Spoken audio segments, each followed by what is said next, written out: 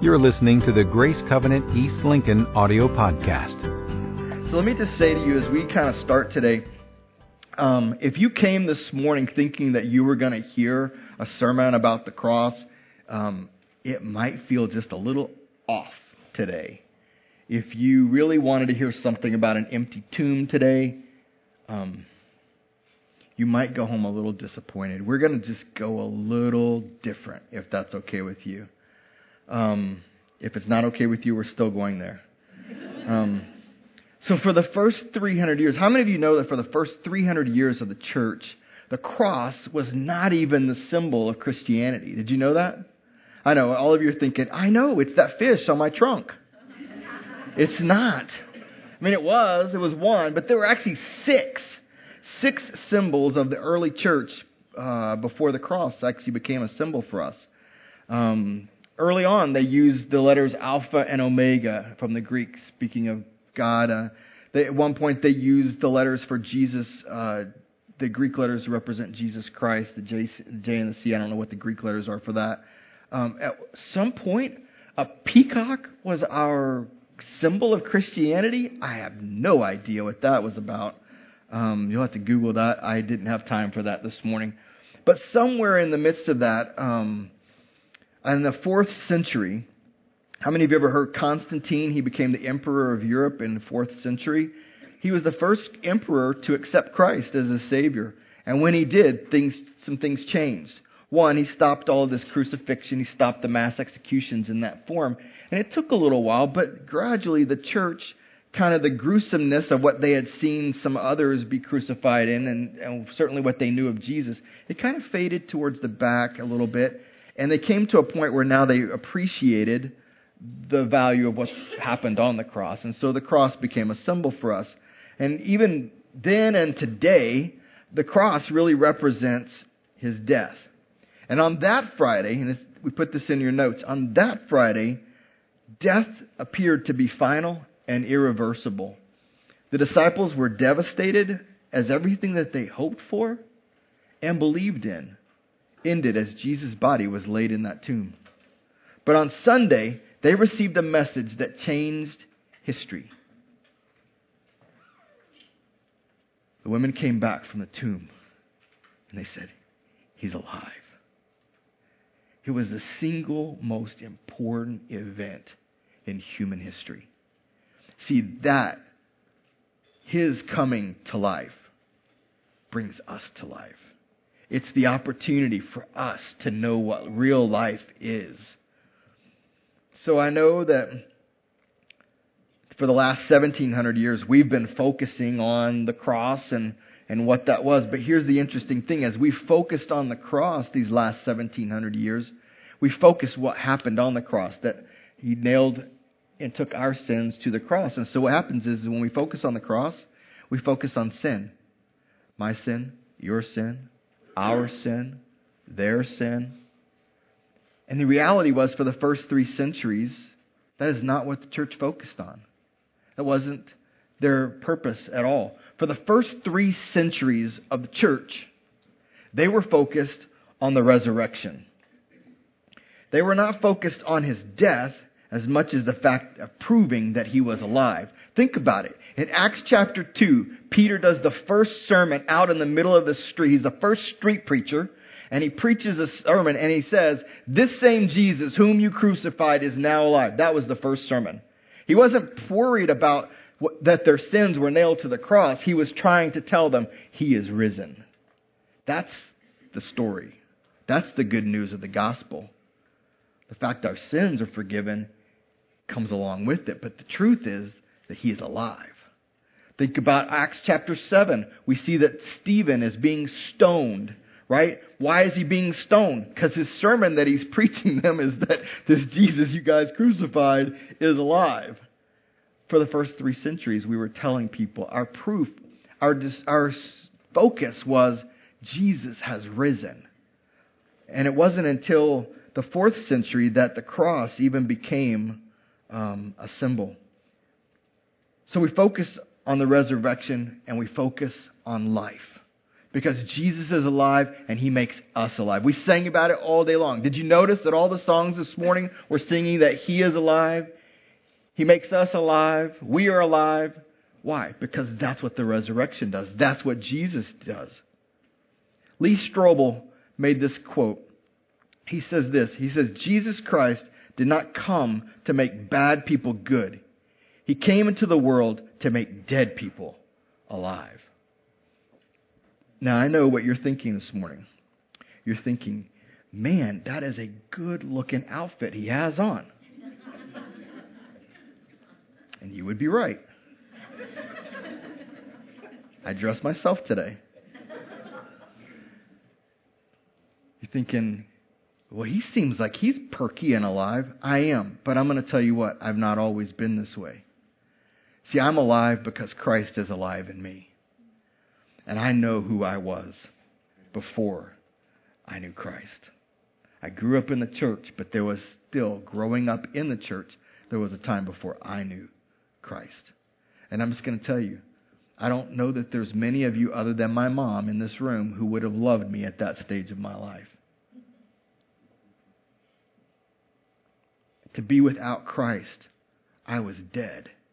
I was dead in my transgressions. I was not living alive. I was not this life that God can use in this way at all. But God came to take me, the dead person, and to bring me to full life. The life that He intended. Dead isn't always have the answer. The Roman soldiers, when they took Him down, they declared that He was dead. And the religious leaders, they all celebrated that He was dead. And even Pilate could declare that they were to secure the tomb, right? But at the end of the day, none of them had the final word. None of them. The final word came in Christ. He came to life. He came back to life. And so He has the final word. And it's in the resurrection. This morning, I want to talk to you from two texts. I know you're thinking, is that even legal that we could have two texts? It's Easter. We're all dressed extra nice. We should get something for that. You should get two texts to preach from. This morning, I want to preach from Luke chapter 24 and Ephesians chapter 2.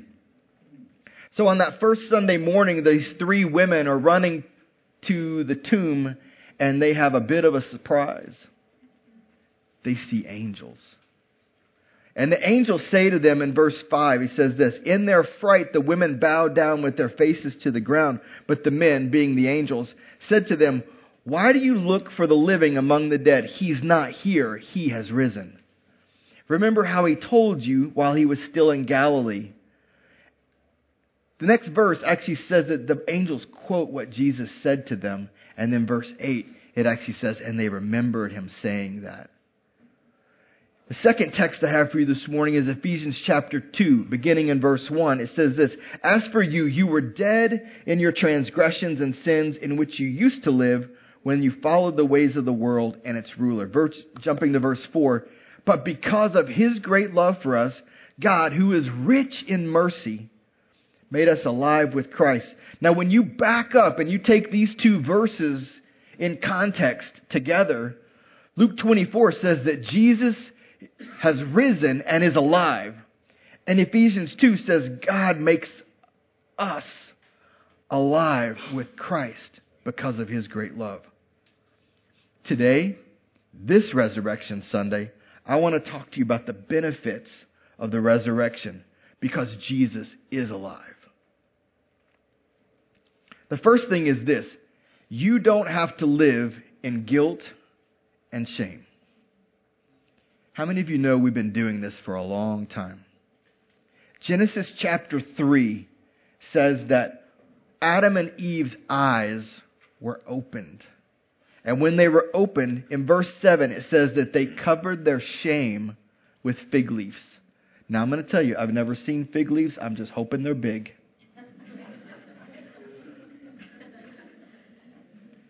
Verse 8 says this. It says, then they heard God coming and they ran to hide their guilt.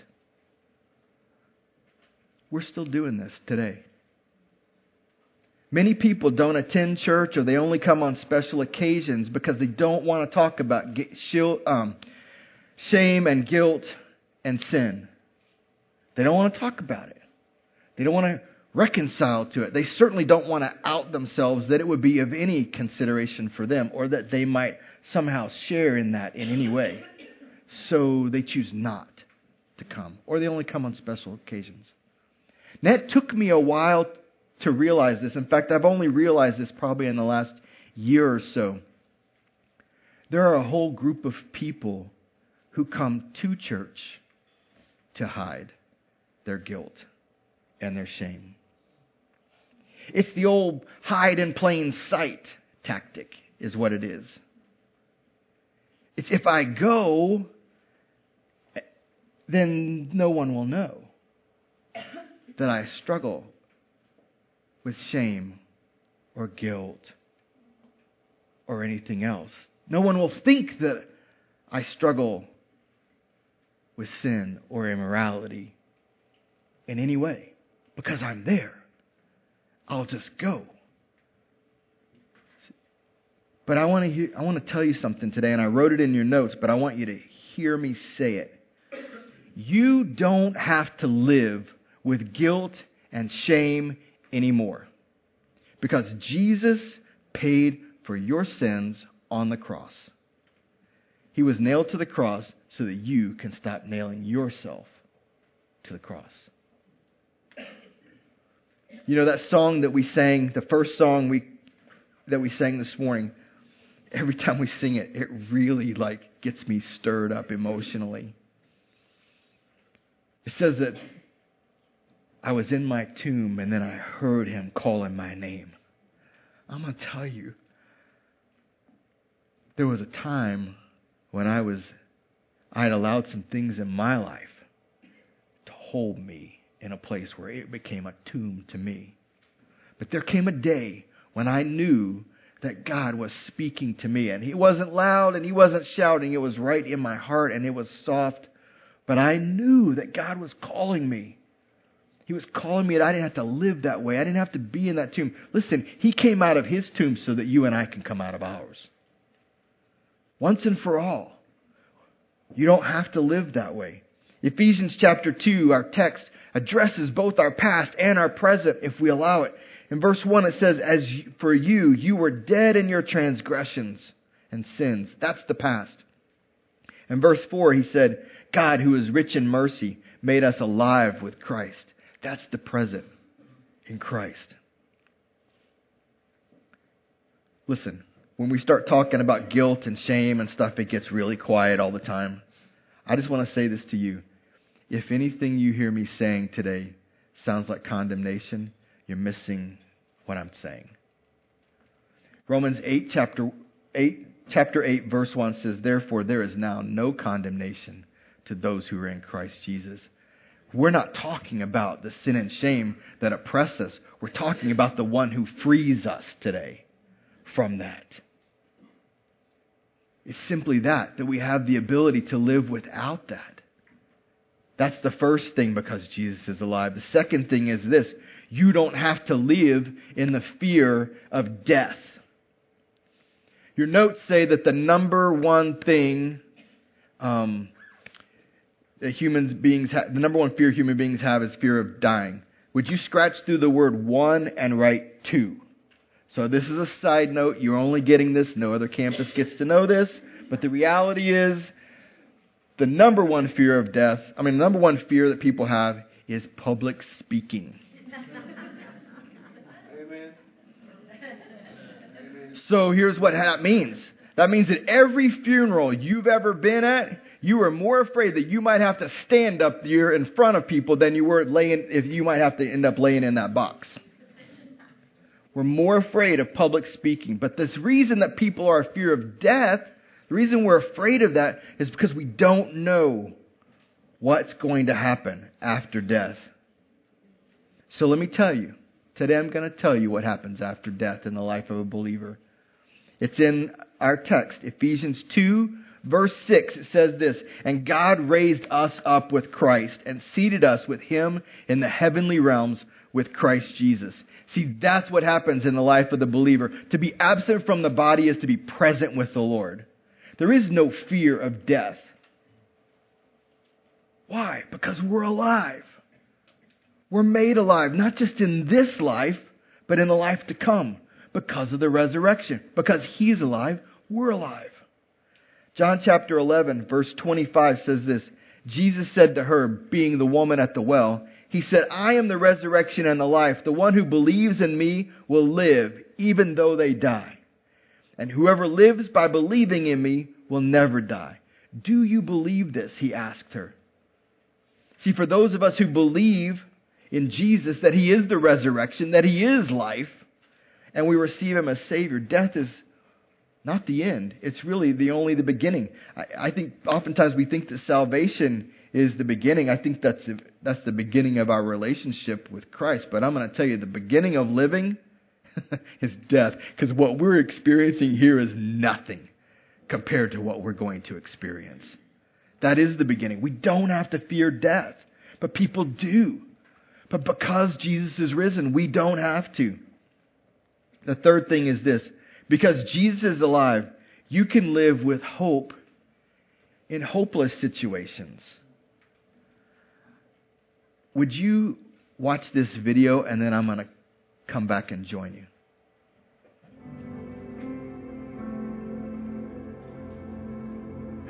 We bought a house in 2015 in Mooresville. My parents finished the basement and moved in with us. And at that point, my dad's health began to deteriorate. It was a pretty fast downfall in his health, and so he passed away on June 22nd in 2017, and all of my siblings and family had gathered to deal with that and process that whole tragedy.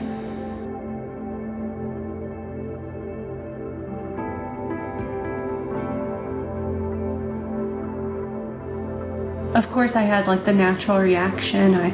I screamed at first and yelled, but then I just had this peace. We were holding each other and just crying, and I said, "I don't know what to do." And it might be the first time I've ever told her that. I think generally it comes back to you're missing something that was there. Lauren used to be up, same time every morning, and come downstairs and be sitting at the table, and when I'd come home from working at night, she was there. And she'd come running to me and just screaming my name and give me a big hug. And so now, opening the door to just a quiet house is hard. It's hard. Yeah, I would say that's probably the hardest. Realizing that you have a new normal, that you have to push forward, and you'll never be who you were, really, which kind of stinks because we had a good life and we were in a really good place, and things were going well, and then that rug's completely taken out from under you.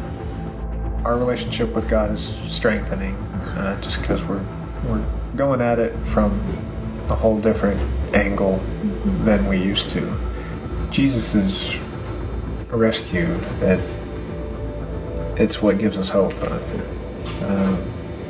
We can overcome fear because we have hope, and shame and guilt because we have hope.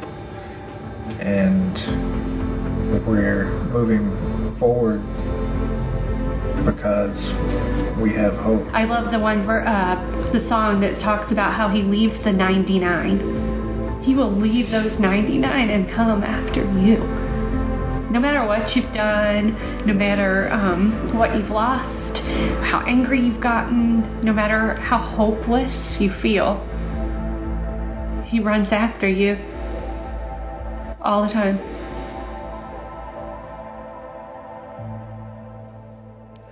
Life can bring us situations that seem as if there's no solutions, no possibilities, no hope. Just like the disciples after the crucifixion, and just like this family after this loss. You can be devastated by the realities of life. But we have to remember this: because Jesus is alive, there is hope. This family's finding it and walking through it. This is really fresh for them. They're only 9 months into this. But they're walking in a place of hope. A hope of their future, a certainty of where their little one is, and a hope that they will see them again. It's all there. There's a hope that they can get up the next day and live. All that's possible because of Jesus. Luke chapter 1 verse 37 says, "For nothing is impossible with God." There's always hope in Him. That's where we have to run to. No matter our faults, no matter our losses, we have to find our hope in there. And last, point number 4 is this: because Jesus is alive, you can live with confidence that you will go to heaven. I'm going to say that again. Because Jesus is alive, you can live with confidence you will go to heaven. See, John 14:6 tells us that Jesus is the only way to the Father, thus to heaven. And John 3:16, I'm not going to quote that. I know you're thinking, what? This is the weirdest Easter I've ever... No one's not even going to quote John 3:16. Listen, you already know what it says. You know that it says Jesus was crucified and resurrected, that He defeated death and He made eternal life possible. There's another verse, John 20 verse 31. It says this. It says that all the biblical accounts of Christ, all of them, were recorded in Scripture. And this is what it says: so that you may believe that Jesus is the Christ, the Son of God, and that by believing in Him, you may have life. That's what it says. See, Jesus is alive. But that truth will not bring you life unless you believe and receive the one who came to give you that life. Listen, salvation is not just some prayer that we pray to create some kind of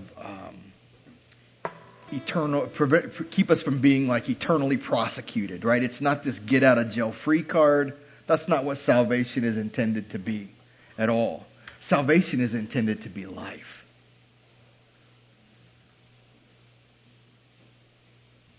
If we think of it as if it's to keep us from going to hell, then we're totally misunderstanding the love of the Father and the love of the Son whom He sent. See, Romans 10 and 9, it does say this: if you declare with your mouth that Jesus is Lord and you believe in your heart that God raised Him from the dead, you'll be saved. So we oftentimes make that verse easy by praying a prayer. That becomes the declaration of what we believe. But here's the deal: the power's not in the prayer. The power is in what we believe in our hearts. And we have to believe that Jesus is the Son of God, that He is the risen Christ. That's where the power is at. That's when we become alive, is when we believe that He's alive. It's not in anything else. We have to declare and choose Him. But to understand that, to be able to do that, we have to fully understand how much the Father loves us. And we have to understand how much Jesus loved us. Listen, I'm going to be really honest with you. I love people in this room, but there's very few of you in here that I would love enough that I would die for. But I don't have to, because Jesus already did it. See, He's the one who takes love way farther than I can take, way farther than you can take. He took it all the way where it says, the Word says that He poured Himself out, emptied Himself. Well, what do you think He emptied Himself of? Blood. He took Himself all the way to death because that's how much He loved us. So when we come to Christ and we say, Lord, I love you, we're not saying, God, I want you just to forgive my sins so I can do what I want to do. We're saying, God, I'm making you Lord of my life, that I understand how much you sacrificed and how much you love, and that you came back to life and you arose for me. It's that understanding. It's that we're taking it. We come alive because he comes alive. He was raised back to life so that we might have life. Listen, this whole Christian/church thing is not about sin and death and eternity in hell. If you think that, you have totally missed the whole thing. This is about love and life. The entire Bible was written not so that you have a good book to pattern your life after. The entire Bible is a revelation of who God is. And he wants you to know who he is in every circumstance of life. And so it's a recording of the circumstances of life of people. And if you look, you can see who God was in each of those situations. The God who saved.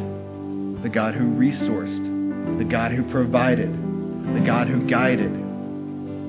The God who rescued. The God who redeemed. The God who fed. The God who provided water. All of that's in Scripture. It's not a pattern. It's a revelation. This morning, there is one thing that I will do on an Easter Sunday morning, and that is this. I want to give everybody the opportunity to make sure that you know the risen Christ for yourself. So I'm going to ask that all heads would bow, if you don't mind, if you close your eyes just for a second.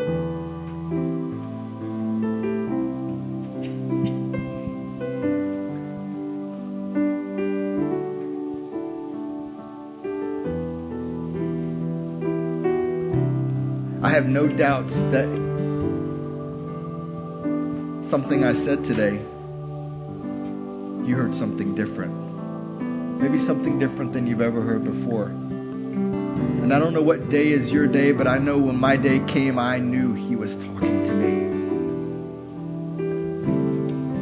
So I'm just going to give you just a brief moment.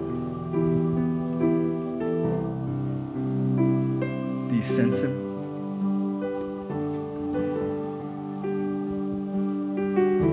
Again, the word says that if we believe in our heart and we confess with our mouth, then we're saved. This morning, I want to give you the opportunity to make that declaration, and it's really simple. I'm just going to give you the opportunity to raise your hand. I'm going to pray with you in just a minute. But if you know, you heard something today, maybe you've been living without hope, maybe you've been living in fear, maybe you've been living in uncertainty of your future. Maybe you've been living hiding, maybe even in plain sight. If that's you this morning, if you just raise your hand and put it back down, I want to pray for you. I'm not going to be here long. Thank you. You can put your hand down. Anyone else? Thank you. One last second. Anyone else? For the sake of these two, would you do me a favor? Would you all pray with me so we can pray with them? Again, the magic's not in the prayer. It's already been done in the heart, but this is the declaration. Would you all pray with me? Dear Jesus, I thank you that you are risen. I believe that you are the Christ, the Son of God, and I accept you into my heart today to fully live there and transform me to be like you. Amen. For more information on Grace Covenant Church, our service times, ministry opportunities, directions, and more, visit us at gracecovenant.org.